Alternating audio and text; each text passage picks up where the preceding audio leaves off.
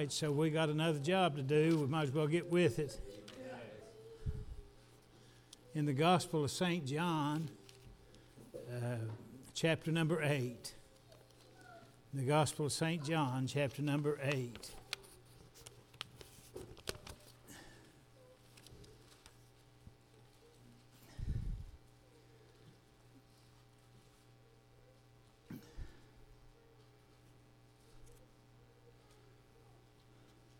Let's begin at verse 1. John chapter 8, verse 1. Jesus went unto the Mount of Olives. Look at 53 of verse 7 of chapter 7. Every man went unto his own house. Jesus went unto the Mount of Olives. You see that? He said the birds have nests, the fowls of the air have their nests, the foxes have their holes. I don't even have a place to lay my head.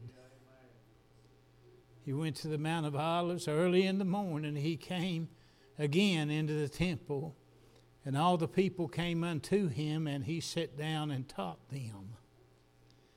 And the scribes and Pharisees brought unto him a woman taken in adultery.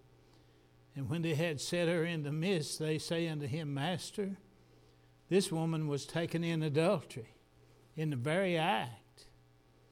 Now Moses in the law commanded us that such should be stoned. But what sayest thou? This they said, tempting him, that they might have to accuse him. They didn't care nothing about the woman. They was wanting to use her to get to Jesus. If he said stone her, they would go one way. If he said let her go, they would go another way. They had him any way he went. He couldn't get out of it. And so what he did, he stooped down, and with his finger he wrote on the ground, as he heard them not. So when they continued asking him, he lifted up himself and said unto them, He that is without sin among you, let him first cast a stone at her. And again he stooped down and wrote on the ground. And they which heard it, here's my word, being convicted by their own conscience, went out one by one, beginning at the eldest, even unto the last. And Jesus was left alone, and the woman standing in the midst. Our Heavenly Father, I pray that you would help us tonight. Lord, we need your help physically. We need your help spiritually. We need, God, for you to just take over the reins of our preaching, that you'd use us, because we know that it pleases you by the foolishness of preaching to save them that believe. So, our Father, I ask you today that you back up your preacher in Jesus' name. Amen. In the process of salvation, there is an element that the old-timers called conviction. You don't hear much about that today, but that's what happened to these men. They were convicted. Get our thoughts from a Greek word there that is elencho, elango. And in some pronunciations, I hear the word lynch. Don't you? In elencho. Now, when I think of lynching somebody, I think about them dragging them out of the house and throwing a rope over a limb and without a trial, hanging them. But that breaks down under the Word, because you see, God doesn't hang anybody without a trial. In fact, I'm thinking now of a man named Belshazzar. And in the 5th chapter of the book of Daniel, God told him, Thou art weighed in the balance and found wanting. Conviction is that you feel in your soul that you are under the judgment of Almighty God. You can't be saved without it. Amen. This easy believism stuff where you just say a prayer, repeat after me. If you don't have any conviction, that means you don't see the truth. You see the utter loathsomeness of your sins, the tremendous cavern that separates you from the God of heaven and His salvation. A great canyon, a great gulf was described by Abraham that separated the righteous from the wicked. Squire Parsons wrote a song, "The gulf that separated me from Christ my Lord. It was so vast a crossing I could never ford. From where I was to His domain it seemed so far. I cried, dear Lord, I cannot come to where you are." Conviction. You see, we see God's holiness. We see His majesty, His glory. And we see our completely fallen estate. We see that we are lost without help. We see ourselves as sinners. The old preacher from New England, Jonathan Edwards, said, "Sinners in the hands of an angry God." That will wake us up when we come to that knowledge. America today has no knowledge that they're even sinning against God. Now, most people do not like that kind of preaching because it rubs the cat the wrong way, and they're not about to turn that cat around where it'll soothe them down. We think, I'm okay, you're okay. But the truth of the matter is that none of us okay. Nevertheless, I tell you the truth, it is expedient for you that I go away, and if I go not away, the Comforter will not come. But if I go away, I will send Him, and He will convict you. He will convince the world of sin and of righteousness and judgment to come. Of sin because they believe not on me. That's the sin. The sin that we don't believe on Jesus. Amen. We don't believe that He can save us all by Himself. Some of us believe, well, we got to be baptized. Some of us believe that, well, we've got to roll in the floor and speak in tongues. Some of us believe we've got to pray and pray and pray until a light comes into the room. We refuse to believe that Jesus is capable of saving us all by Himself if we'll just believe Him.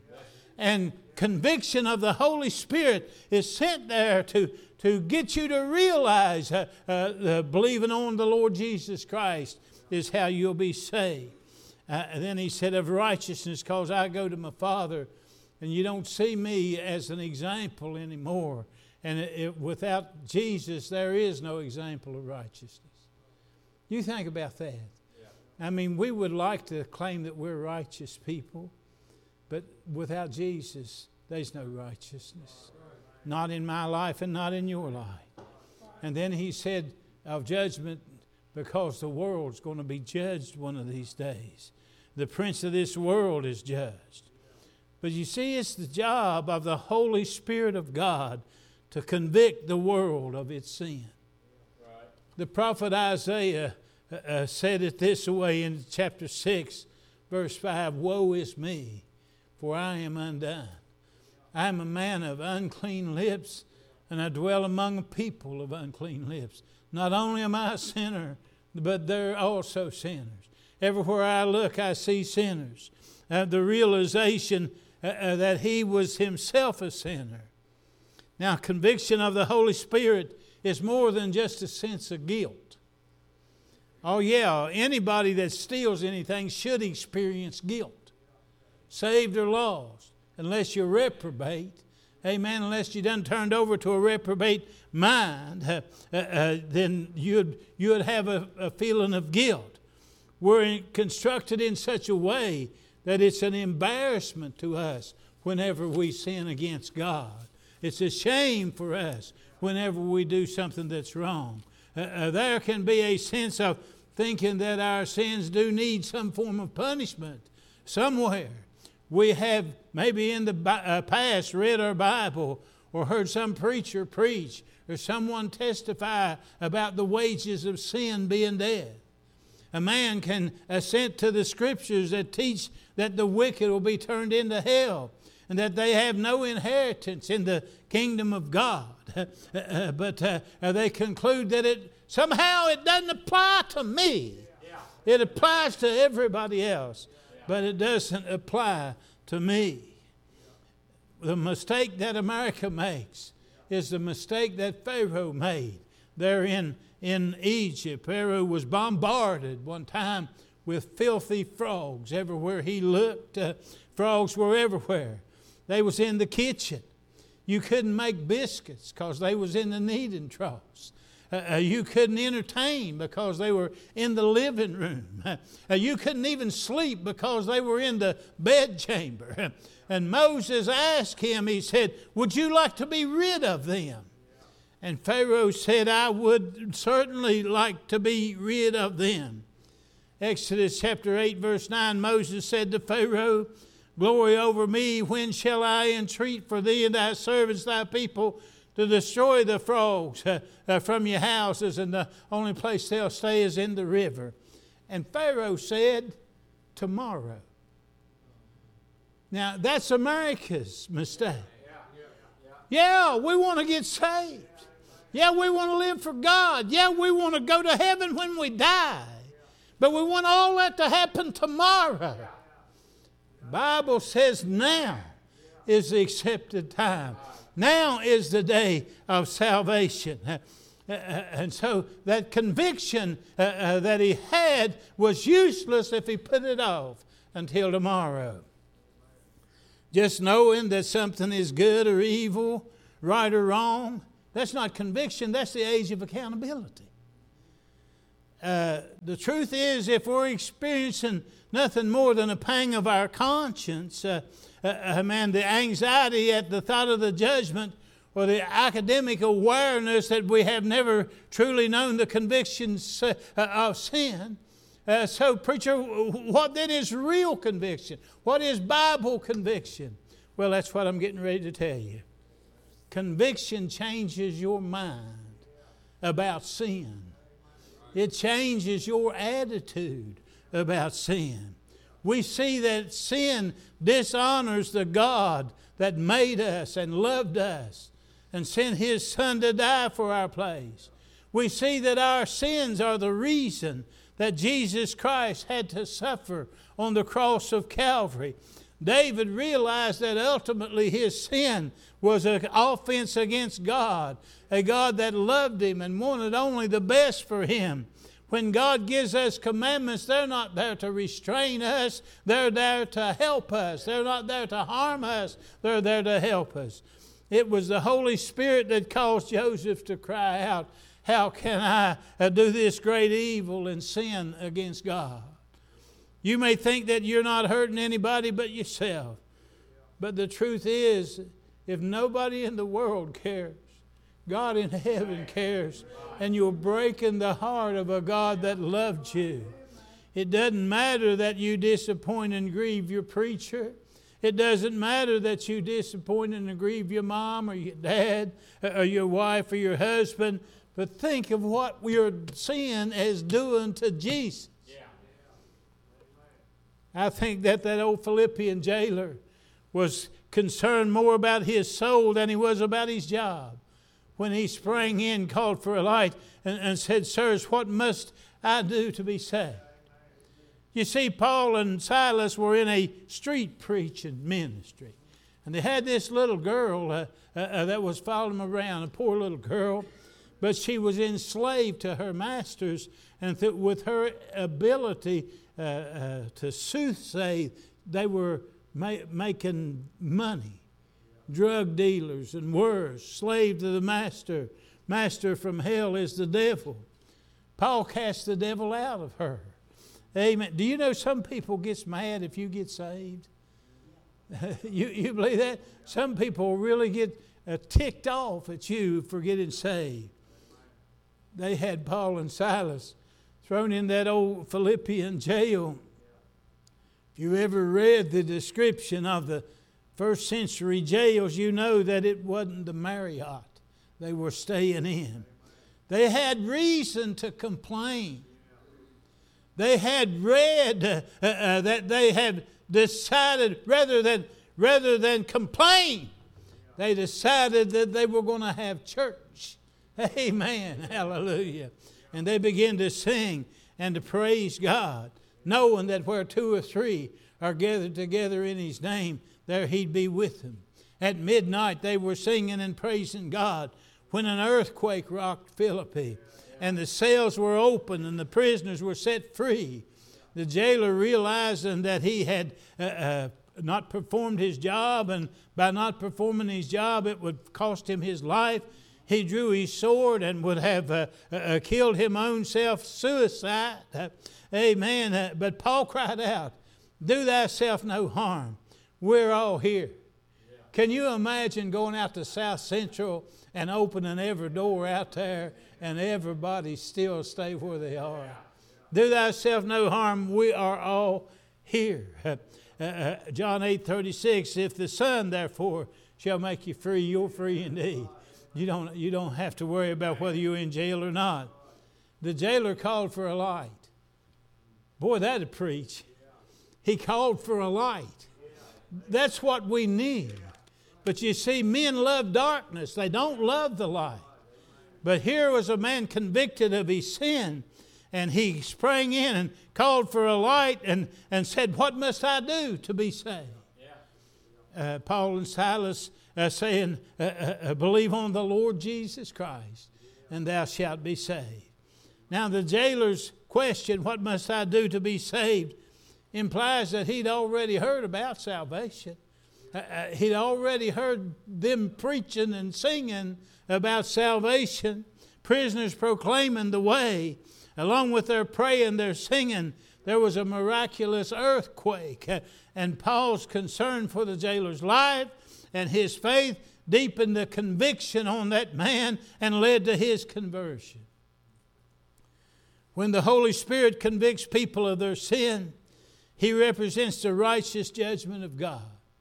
The Bible said the Word of God is quick and powerful and sharper than a two-edged sword, piercing even to the dividing asunder of the joints and marrow and the soul and the spirit, and is a discerner of the thoughts and intents of the heart. And when He convicts you, there is no appeal.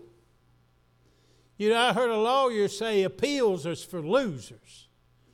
But there's no appeal to that conviction. The verdict is guilty, worthy of death. The Holy Spirit not only convicts people of sin, but He's the one that brings them to the point of repentance. Acts 17:30, but now commandeth all men everywhere to repent. Acts 20:21, testifying both to the Jews and to the Greeks, a repentance toward God and faith toward our Lord Jesus Christ. Acts 26:20, but He showed first unto them at Damascus and them the Gentiles that they should repent and do something about repentance. The Holy Spirit brings to light our relationship to God. Do you have one? Amen. He will bring it about. What kind you have? The convicting power of the Holy Spirit opens our eyes to our sin, opens our hearts to receive His grace. Acts 16:14, a certain woman named Lydia was a seller of purple, the city of Thyatira. She worshiped God. She heard Paul, and the Bible said, whose heart the Lord opened. She attended to the things which were spoken of by Paul. I must say that it's the Lord that opened my heart. Many years ago, it was a work of God that brought me to repentance. Ephesians 2:8-9, for by grace are ye saved through faith, that not of yourselves. It's a gift of God, not of works, lest any man should boast. Praise the Lord for conviction of sin. Without it, there could be no salvation. No one is saved apart from the convicting Spirit of God and the regenerating work of the Spirit in their heart. The Bible teaches that all people by nature are sinners and rebels against God, strangers from the covenants of promise, aliens from the commonwealth of Israel, hostile to Jesus Christ, without God and without hope in the world. They're dead in trespasses and sins. Jesus said, no one can come to me except the Father draw him. Part of that draw is that conviction. That's what he's doing. He is convicting them when he draws them. I think Paul told the Corinthian people, now I rejoice not that you were made sorry, but that you sorrowed to repentance. For you were made sorry after a godly manner, that you might receive damage by us in nothing. For godly sorrow worketh repentance to salvation, not to be repented of. But the sorrow of this world worketh death. Conviction, then, according to the Bible, is a good thing. It is a good thing when our wrongdoing and our sin is brought to light. And we see how ugly we are in the sight of God. All have sinned and come short of the glory of God. We have a habit of seeing how ugly that one is, or how ugly this one is. But God wants us to see how ugly we are. What our sin is doing. But you know, sin is deceitful. I mean, it never wants to be revealed. And conviction can hurt. But that sting is what causes us to show our need, see our need, to change our ways. This is the sorrow that God wants of His people. A sorrow that leads away from sin and results in salvation. Sin does not want to be revealed. It wants to stay in the dark. Amen. Men love darkness rather than light. But we read in our Bible about men like Belshazzar, Nebuchadnezzar, or even David. They all experienced the convicting power of God. God wants us to use their stories for our learning. When we go astray, our loving God convicts us and our need to repent and turn from darkness to light. Now, here are 3 ways that will produce conviction in your life. Number 1, just read that old book. Amen. That is a source of conviction. Read the Bible. It'll tell you what God wants you to do and what God wants you to know if we'll read the Bible.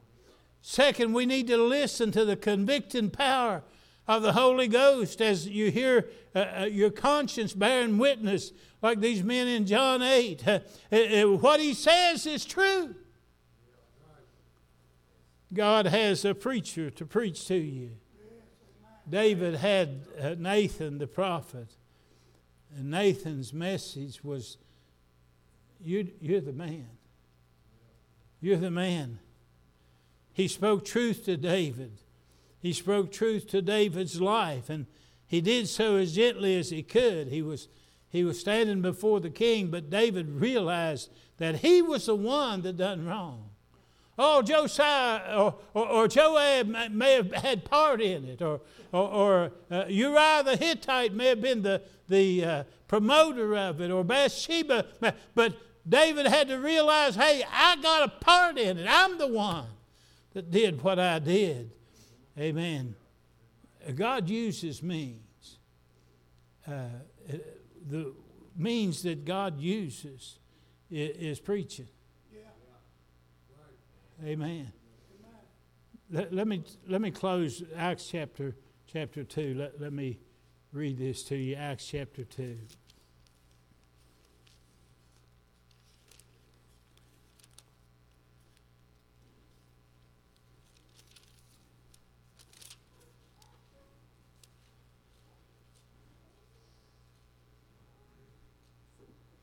Verse 47 is talking about the people after they'd heard the word of God, and after they'd been baptized.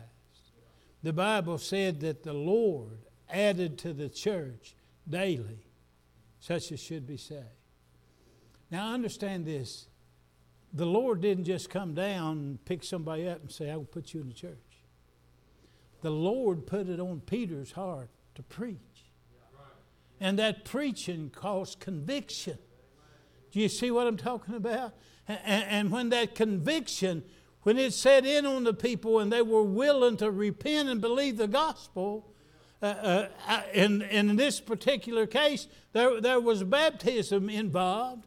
But nevertheless, whenever he used those means to add to the church. Now, look in 1 Corinthians chapter 13. I believe I got that right.